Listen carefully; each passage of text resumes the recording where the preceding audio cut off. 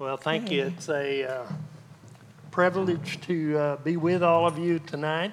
And we want to talk to you this evening about the glue that's held our marriage together for 59 years. And that's a long time. And it's taken a lot of glue to hold a marriage together that long, let me tell you. There's a verse in Colossians 1:17, and it's talking about Jesus, and it says, "He is before all things, and in him all things hold together."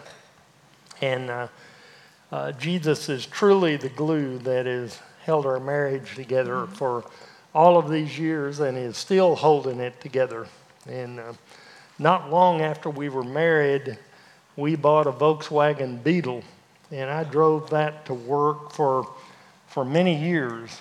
And when it got well over 100,000 miles, I'd get in my car each day and I would pray this verse, Colossians 1:17. I'd say, "God, please hold my car together another day." But one day as I was exiting the freeway to go to a business meeting, there was a tremendous jolt, and the left rear wheel of my car was gone as I got out, and started looking around, and the wheel was nowhere in sight. And a couple of guys from work were going to the meeting also, and they stopped by, and we looked all up and down the freeway for that wheel, but we couldn't find it. And so some of the guys went on the meeting, and we continued to look. But finally, we went to the meeting, and we walked in, and the president of the company said, "I heard you lost your wheel." I said, "Yes, sir, I did." And he said, "Well, are you sure you had it this morning when you came to work?" And I said, "Well, I thought I did." But you know, wheels don't just come off of cars. They come off of marriages too. And we've had a lot of wheels come off of our marriage in the 59 years that we've been married. And that's what we want to talk to you about this evening, is what you do when the wheels come off. And, I decided finally after, my car, when the wheels came off, and I finally came back after that meeting, and there was a note with my wheel in the back seat, and it said that I found this wheel about more than a half a mile down the freeway. And I thought it was time to get a new car. Well, we don't get a new husband or wife just like I got a new car, because Scripture says that when we marry, we become one flesh, and it's not meant to be torn or separated. And we have found that regardless of our marriage problems, that there is nothing too great or too big or too impossible that God can't handle. He is truly the one. He is the glue that has held our marriage together, and He is the one that puts our wheels back on and glues them back on when those marriage wheels come off. But there is a starting point, and that's that you both have to know the one who holds everything together. And there's a verse in Amos 3:3, and it asks the question, can two people walk together without agreeing on the direction? And the answer to that is no. You won't get where you're going if you aren't agreeing on the direction. And in marriage, both of you need to be on the same page spiritually. And we had very different spiritual backgrounds growing up. And because my story didn't include Christ, we had wheels coming off of our marriage very early on. I want to talk to you about how I came to know the one who holds everything together. Billy Graham, in 1951, made his first film, and it was about a dying cowboy on his deathbed whom he told about Jesus. And it was a black and white film, and in his autobiography, he says, It was a terrible film, and he was very embarrassed about the poor quality of the film. But I was 7 years old, and the downtown big First Baptist Church in El Paso was going to host a showing of the film, and my mother took me to the film, and we sat way, way up in the balcony in what to me was a very beautiful, big, big church. I was very engaged with the story on the screen, but then by the end of it, I was very troubled by it. And I can remember to this day standing in the bathroom when we got home and looking at myself in the mirror and knowing so clearly that I was like the cowboy in the film. I was separated from Jesus because of my sin. And I was very troubled, but I went to bed, and the next morning, before my mother left for work, I said, I want to be like that cowboy in the film. I want to know Jesus. I want to have him in my life. And so that evening, she called the pastor of our little neighborhood church, and he came to our house. Pastors did make house calls in those days. He sat down on the couch beside me, and he showed me in the Bible how I could know Jesus and have him in my life. He knelt down in front of the couch, and I knelt down too. And I asked Jesus to come into my life and forgive my sin. My dad worked a night shift, and every night I would leave him a note, and I would ask him to leave me lunch money, which was 25 cents, to leave me 25 cents for the next day at school. And then that night, I added the sentence, I asked Jesus into my life tonight. My dad never said a word to me about that note, but when he died, that note was in his lockbox, and I have it. I misspelled Jesus. I am not and will never be a good speller. But for me, that began a journey of following Jesus to now, 71 years later, and it's been a growing process. I struggled as a little girl with a lot of fear and anxiety, and as I grew older, that just translated into worrying all the time. But by God's grace, he has patiently been conforming me to the image of Christ, and with his help and believers around me, I have learned and am still learning to release myself to his plans. You might ask, how did I marry James when he wasn't a Christian? Good looks. Well, he said he was a Christian, and I was in love. And he did promise my daddy that we would be involved in a church and that he would be the spiritual leader in the home. And that lasted about 6 months. As I mentioned, when we got married in 1963, we were definitely not on the same page spiritually. I had no clue of what God meant for marriage to be. I was committed to what I wanted, and I was not committed to our marriage, which resulted in the first years of our marriage not going well at all. I was a deceiver and not a believer. I knew about Christ, but I didn't have a personal relationship with him. And the number one priority in my life was not God, or it wasn't even Judy, but it was totally me. And I was obsessed with myself, my career, and getting my way. And to make things even worse, my fits of anger were the source of many, many conflicts in our marriage. Like the time that I was dozing in front of the TV, and Judy came over and woke me up and wanted me to open a jar of pimentos. Angered by the fact that she woke me up and I couldn't get the jar of pimentos open, I just took them and I hurled them at the wall. And as the pimentos broke and glass and pimentos running down the wall, I said, there you go, they're open. And that is not the best way to open a glass jar, and it is not the best way at all to build a lasting relationship. Or one time I was returning home to our apartment from the laundromat, and somebody was parked in our designated carport. And so I thought, well, I'll show them. So I put the car in reverse, I backed it up, I put it in low gear, and I rammed them, only to find out that their bumper raised above my bumper and broke out my headlights and bashed in my grill.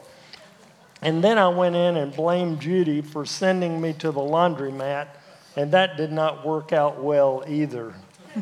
And I am quite sure that we would have been divorced had I not come into a personal relationship with Christ in 1970.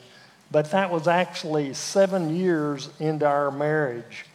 And I was sitting in a car one night waiting for Judy, was in some sort of decorating class, and a guy had shared with me a little booklet called Connecting with God.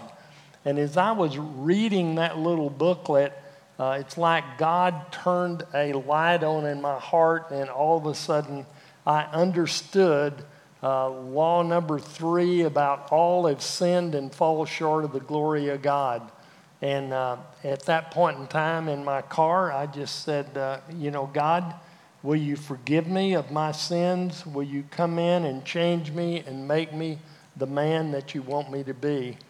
And after that prayer that night, God began to work in my life to change me. I began to have a hunger for His Word, and I began to enjoy being around Christians. And Judy and I were now on the same page spiritually, but while I still struggle with anger and I still struggle with self-centeredness and wanting to be in control, God is working on me still today at 82 years old through His Word and through His Spirit and through the body of Christ to answer that prayer to make me the man that He wants me to be.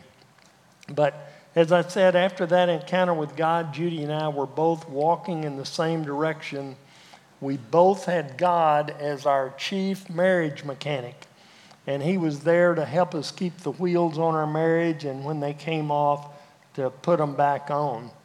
And, if you are not both headed in the same spiritual direction, our prayer for this past week or so has been that tonight you might sit down and consider the claims of Christ. And there's some of these Connecting with God booklets that are at the back as you leave. And we just encourage you to pick up one of those and read through that little booklet. And because we know that having a personal relationship with Jesus Christ is the start of having a great marriage. You need to go to the one who holds everything together, and that is called prayer, and you need to go to Him together. Praying together may be the single most important spiritual discipline that you will ever share. That's a quote from Dennis and Barbara Rainey in their book, Two Hearts Praying as One. We have found that to be true. Praying together has improved every aspect of our marriage and our intimacy with each other. We know you have hard situations in your lives and in your marriage, and we know that because we have plenty of them ourselves. While these struggles seem to be impossible to overcome by ourselves, but as followers of Christ, we know the one who can change them. And so we have this prayer principle of, for nothing is impossible with God, Luke 1:37. When we started to pray together, we found it to be very awkward. So just agree when you start to pray together, knowing it's going to feel awkward and uncomfortable to begin with. But I want to encourage you. Maybe pick up that Dennis Rainey book. It's called Two Hearts Praying as One. It will take you through 30 days of praying together. It begins with a week where you just read the prayer to each other, and it graduates to eventually where it gives you a topic, and you write your prayer and you read it to each other. It's a great helpful tool to start praying together. We pray together now. We pray in the morning, we pray at night, we pray when we walk, we pray by phone, we pray by email, we pray by text, we pray at red lights. Over the years, God has allowed us to love praying together. And it doesn't cost anything either. We make a part of our praying together as a couple to pray Scripture. When we pray Scripture, we're praying God's will for our lives. It moves us from our agenda to God's agenda. When we pray Scripture, we're asking God for the strategies that are His will and way for our marriage. For me, praying Scripture for James, I pray the character qualities that God lists in 1 Timothy 3 and Titus 1 that He desires for a mature man in the Lord. And I would ask you, wives, make a list of 10 things that you would like to change in your husband. You will not have any trouble coming up with 10 very quickly. I listed my 10, and then I put them in an envelope, and I sealed it, and I asked the Lord to help me pray for His list, the one in Titus 3 and Titus 1, instead of mine. And I would take one of those qualities, and I would meditate on it, and I would pray it for James, and I would ask God to change things in me that needed to be changed in order for God to be able to work in his life for that quality. So the qualities in 1 Timothy and Titus 1 have great verses to pray for husbands, like, Father, may James's life be above reproach. May he be faithful to me. May he exercise self-control and have a good reputation and enjoy having guests in our home and be able to teach and not be a heavy drinker or be violent. Lord, help him to be gentle and not quarrelsome and not love money and manage our family well. Another tool that we have used in prayer is 5-second prayers, where we put it on our refrigerator and we could just stop in the morning and pray together a 5-second prayer. And then we would just focus and meditate on that verse during the day. So something like, change us, Lord, from Romans 12:2 is a great one to use. Or, Lord, help us encourage each other in faith today, Romans 1:12. Or, Father, grant us your wisdom to see life through your eyes, James 1:5. Just remember that our God is always there to hear us when we pray, because he is always working. And I think you have a copy tonight of these 5-second prayers that you can take with you. And I would say, when you start home, just pray one of them right from the beginning. But what are things that motivated us to pray together? Well, one thing about praying together was that it increased our intimacy. God desires for us to have oneness in our marriage. And the Latin for intimacy means inner, I-N-N-E-R. Allowing someone to know the enter you. Think of the word intimacy in 4 little words. In, to, me, see. Intimacy in any relationship requires pursuit. You do not drift into intimacy. You drift into isolation. Your husband will not be able to meet all of your expectations. Our confidence needs to be in the Lord, and we can rest in him to work in our husband's life. And keep in mind, you and I are not called upon to be the Holy Spirit in our husband's life. The joy of our relationship and intimacy with the Lord has increased. It's opened wider the door to intimacy in physical relationship. Praying together removes physical roadblocks as we honestly share ourselves spiritually and emotionally. And men, a great thing to pray for your wives is Proverbs 31 and verses 10 through 31. And those are the character qualities of a noble wife. And that's a great thing to pray, just like Judy is praying, 1 Timothy and Titus. And we wanted to share just some keys that have really helped us in prayer. And the first one is just to expect trouble. If you're not having trouble today, just hold on, because it'll probably be there tomorrow. Because Jesus said, in this world you will have trouble, but take heart, I have overcome the world. Mm-hmm. And I have a friend's grandmother who had a paraphrase of that verse, and she said, if it's not one damn thing, it's another damn thing. And, we have found out that a lot of damn things come up over time, but, God is there to help us with all the life problems that occur and all of the marriage problems that occur, because they will occur. So just expect that trouble is going to happen.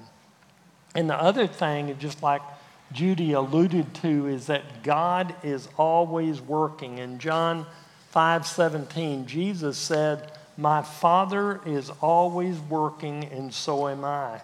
And, God does not slumber. He's not sleeping. He is there 24/7 to hear our prayers.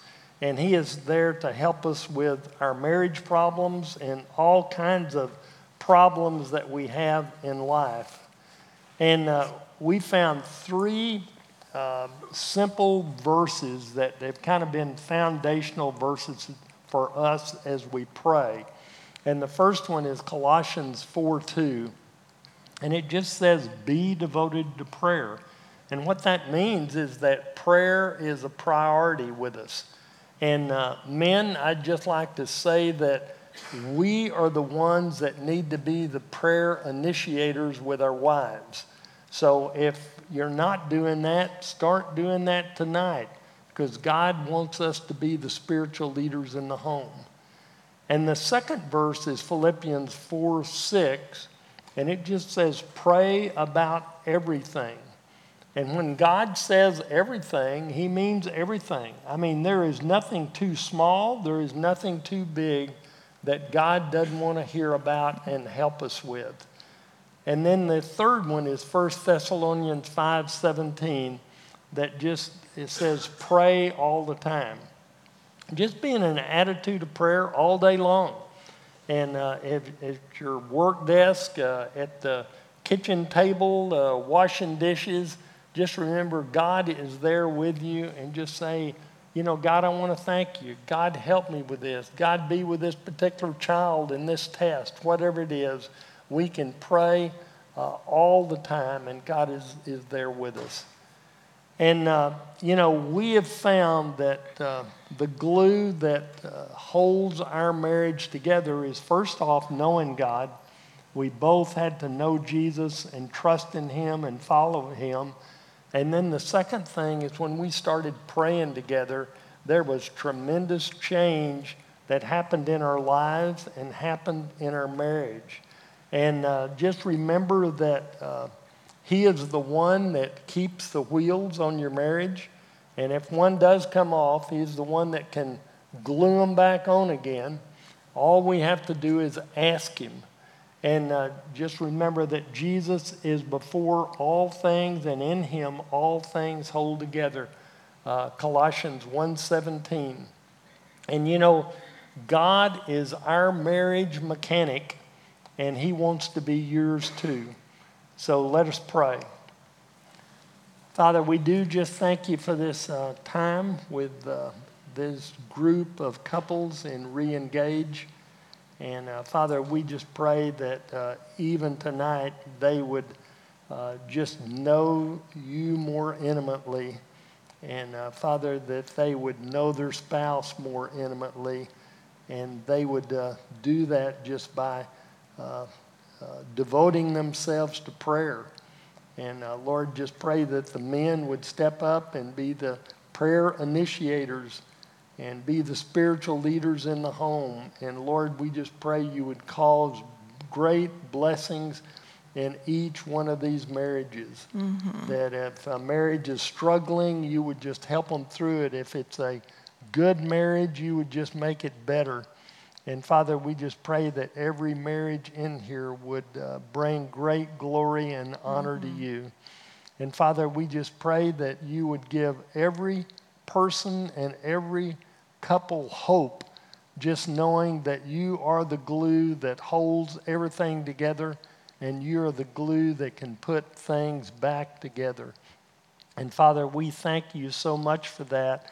And more than anything, we thank you for Jesus Christ, who is our salvation. And we just pray if there's anyone here tonight who has not made a commitment to Christ, who does not understand how much you love him and that you died on the cross for their sins, we just pray that you would reveal that to them this very evening. And Father, we just pray you'd bless everyone as they go to their groups. And we just thank you for how you've blessed our marriage and for our time here tonight. And we pray in Jesus' name, amen. Thank you, guys.